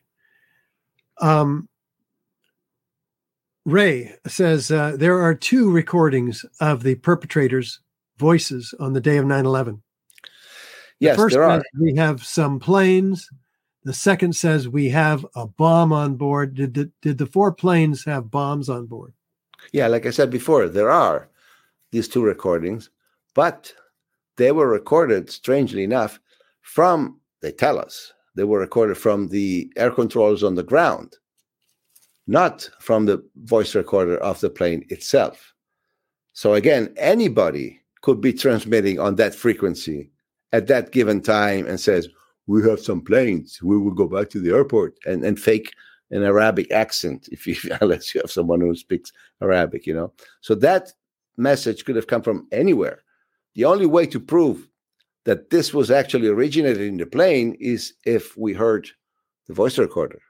Imagine that in the last half an hour of each flight, according to the official version, there must have been some mayhem inside the cockpit. I mean, these people storm in, they kill, they cut the throat, they take out the captain. A 5'2" Arab guy takes out a 6'9" captain from American 77. So it must have been at least a struggle. So we must have some recording of that half an hour. Unfortunately, we have not. As I said, of the two voice recorders, four black boxes together for the two Twin Towers, we have not seen one of the four. And for the Pentagon, we were told that it was damaged. The voice recorder was damaged enough that it wasn't usable. For the Shanksville one, which is the one I really would like to hear, we're told that it was recovered. It was something like 8 feet under the ground. Now just imagine this piece of robust metal being sunk into the ground and recovered, because the hole in Shanksville is completely closed. They tell us that the plane is underneath, but the hole is not open. It's not an open hole. It's closed. So somehow that plane has penetrated the hard soil and has disappeared under. This is what the FBI tells us, which is a joke in itself. But they tell us we cannot reproduce the actual sound of the voice recorder because the families would be too upset. We'll only give you a transcript. And if you read the transcript, I think it's in the film also. If you read the transcript, believe me, you will laugh from the beginning to the end, because it's, as I said, worse than a B-movie script. It's everything that you would expect a terrorist to say in that situation, and nothing that sounds like realistic. Nothing. Absolutely. Wow. So are you saying it's done? Yes, I say we just finish it. Oh, you really want to finish it? Yes, let's finish it. I mean, this dialogue itself, I'm a screenwriter, okay? Believe me, you can tell when something has been written artificially and when something is real. That dialogue is not real. And the fact that we cannot hear the actual original voices means a lot to me. Mm-hmm. Well, okay. So Anthony says, how do the hijackers fit into the story if it was an inside job? How do they fit? Why? How do they fit into the story? What do you mean? What part did they have? Let's read it that way. It's an inside job. Oh, if it's an inside job and they must have hired and set up the hijackers. Yeah. Do we know how that might have happened? Well, you set them up saying we're going to do. You want to make them do things so that they leave a trail behind that then you can use to prove that they were actually the culprits. So you send them to train to fly, for example, to a flight school. You do send them. You tell them whatever. You say, we're going to do an operation on, in a year from now, you're going to be flying a Concorde and whatever. You tell them whatever story, so you pay them, and you make them do what you need them to do for them to leave traces that can later be used to prove that they were actually those responsible. Well, apparently 8 of them were still alive after 9/11. That part of who's alive and who's not is very confusing. I've never followed that trail because the bunkers had some valid, I'm not saying true, but valid answers in terms of they could have been double. I mean, all these names, they're all pretty much the same. It's very hard to tell if this is a double. If a double identity, somebody had their passport stolen. Obviously, they had to build this 19 identities somehow. So you have to start from real people somewhere. Some of them, they may be composite pictures of people who never existed. I mean, you can take a chin from one person and the eyes from another person and give it an Arabic name, and nobody has seen them before. But then again, you need some of them to have been present in places so that people can remember them. So that yeah, this will give credibility to the story. If, for example, we say, where the hell did they learn how to fly? And we have no schools, flight schools where they attended, then suddenly this is a problem. If somebody comes out and says, look, this instructor remembers Ata trying to learn how to fly a year ago. Oh, then it all makes perfect sense. It's called planting the evidence. Well, that theory is supported by the testimony of Michael Springman in Saudi Arabia, who worked for the State Department, who was involved in denying passport requests from Saudi Arabians. And lo and behold, he was saying that that somebody above him was allowing these seedy characters through his gaze. Look, it's the same story with any patsy. The stories, the dynamics are always the same. You have to get them involved into it. For example, one big question I could never answer is, why was actually Oswald in the Texas Book Depository that day? Because he was there.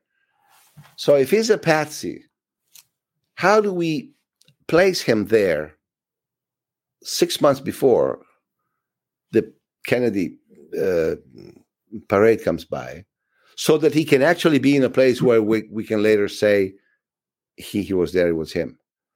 So the mechanism by which you set up a patsy is very complicated, and it takes a lot of thinking and a lot of planning, and it's very intricate, very, very difficult to figure out. But again, it's always obvious when a patsy has been set up, because suddenly in the official story you find a hole that doesn't stand, and then you realize that all the rest is a setup. For example, I could buy that the people were trying to learn how to fly, but not a Cessna single engine if you're going to hijack a 757. It takes it's a totally, I mean, come on. It's like me and you trying to learn a go-kart because we want to hijack a Ferrari at Daytona. It's the same thing. You're going to crash at the first turn. David says, why no squawking 7500 hijack code? Were the pilots trained to give up the controls to the hijackers? Or was, as was claimed by Neil deGrasse Tyson? Why not? Why was there no squawking? Yes, because there was never a hijack, probably. Well, probably they know how to do that, right? They flip up the top and they just type in 7500, right? Is that how it works? I don't know how it works, but I remember this comment, this thing that there was no squawking, there was no distress signal that usually pilots use for hijacking. I know that there wasn't any of that. And there was a question about that. My answer is that they were never hijacked.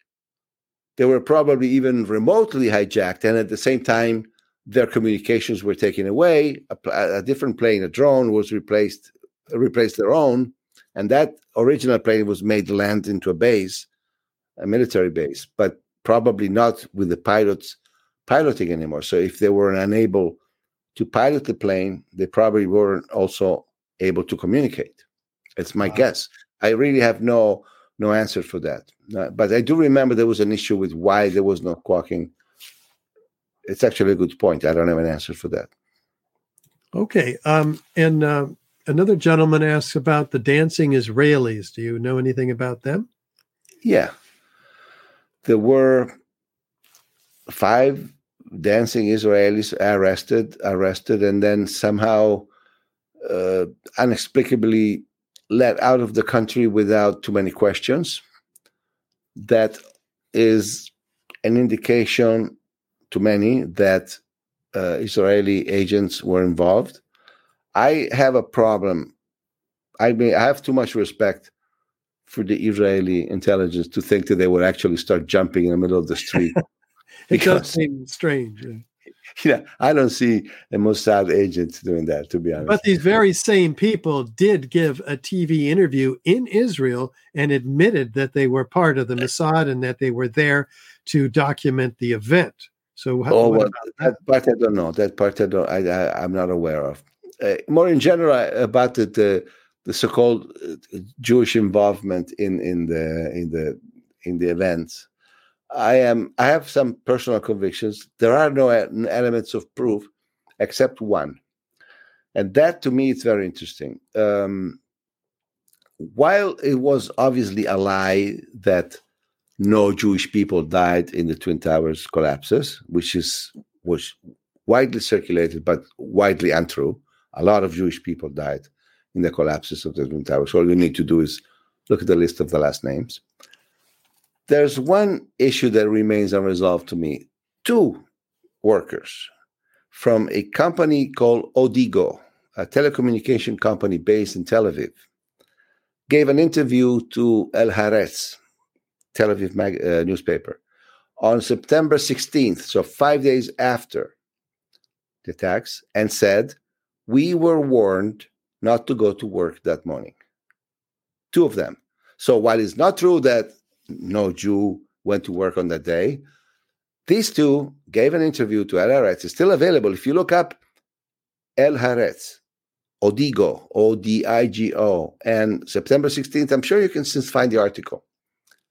And these two people say, we were told not to go to work that day. So somebody somewhere knew this was going to happen, and it doesn't sound like it would have been Islamic people warning Israelis not to go. But it's the only piece of evidence that really I found that is solid in a way.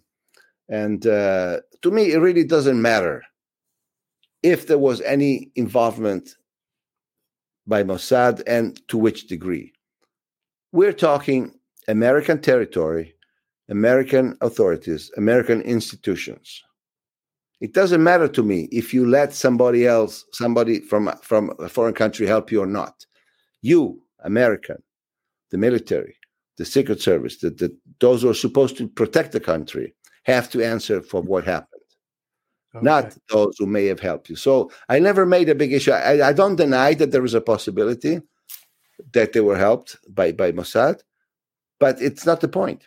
The point is this happened in America, under their watch, under their control, under their government, under American institutions and military. They have to answer for that. Okay, excellent point. Xander says, question for Massimo, would Luogo Commune be willing to review information on the 2017 Las Vegas shooting that is not widely known but is irreconcilable with the official story? Please, let's connect. I can connect you with Xander. Okay. The answer is no. I am aware that there are problems with that story. When you say Luogo Comune, which is my website, you talk into it. That's me. I mean, it's one person. I don't have a team of people whom I can say, okay, you take care of this, you cover that, you let me know this about it. I do everything by myself. So it's one of the things that I would have certainly liked to look into it more in depth, but is not important enough for the Italian audience for me to delve into that. And again, I have to make priorities. I mean, I would like to research every possible mystery on Earth. That's my nature. But I have to, I only have the time that I have, and I only have the energy that I have, including the fact that it's almost midnight for me, and I'm not even sure I'm giving you straight answers anymore. But you're doing great. I'm going to let you go after this last question from Pat. So we're going to decipher this together. Is there more than one why was it done reasons, like wars started for Iraqi oil pipelines secretly examined by Cheney and oil execs during his first 30 days as VP? War is a racket, in quotes. Of course, that's Smedley Butler, his book, on full display. The question is, was there more than one converging reason for doing 9/11? You could read it like that. Okay. If that's the question, my answer is yes, absolutely. I see a big conversion of local interest and national interest. You need an excuse to go to Afghanistan for reasons that we know. We're not going to discuss them now. One of them is opium. Another one is the pipelines. The third one is the geopolitical control of that part of the world. But of course, you don't have an excuse to go. You can't just take and go. You need a good reason to go. So at the national level, you need something like 9/11 and somebody who you can blame, Osama bin Laden in this case, so you'll have an excuse to go. At the same time, what are you going to use as a pretext to go there? What kind of attack? And that's where the local problem of the Twin Towers comes into place. Twin Towers, are a symbol. So you can easily say they wanted to attack our symbol of wealth and democracy and all that. But they were also created a major problem for the Port Authority for New York because of the amount of asbestos that they contained, the cost that they represented in being maintained, extremely costly to warm up in winter, extremely costly to cool off, to keep cool in summer. And because of a logistic traffic situation that they created, there was a major problem for Southern Manhattan with this big block of 4 or 6 blocks, this big chunk that taxis would take an hour just to go around the 6 blocks of what was the World Trade Center once. If you combine all these problems and you have somebody in an office saying, what do we do in order to have a good excuse? Somebody says, you know what, guys, I need somebody to take down these towers. Could we arrange something that works for both of us? Because we have these local problems here. They're very big. These towers cost impossible. There are laws that we continually lose money. We cannot even repair them because of all the asbestos they contain. We need to get $5 billion job, yeah. Yeah, we need to get rid of them, but we can't demolish them because of the asbestos they contain.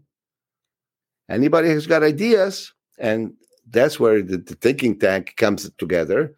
It's a good symbol. It's a good solution for the local problem, and it's a great solution for the national problem. So, yeah, I tend to see different levels when events are this big, yes. And it also brings in an incredible control grid, which those hoping for a new world order, not hoping, but planning, engineering one, would be an essential element. We've basically evolved into a police state as a result of 9/11 and COVID too. Yeah. Well, you have brought us the information. Closing thought from Massimo Mazzucco. You want a closing thought from me? I do. All I can say is good night. It's midnight.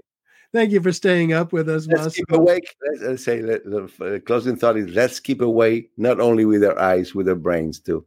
Ah, yes. Okay, let's do it like that.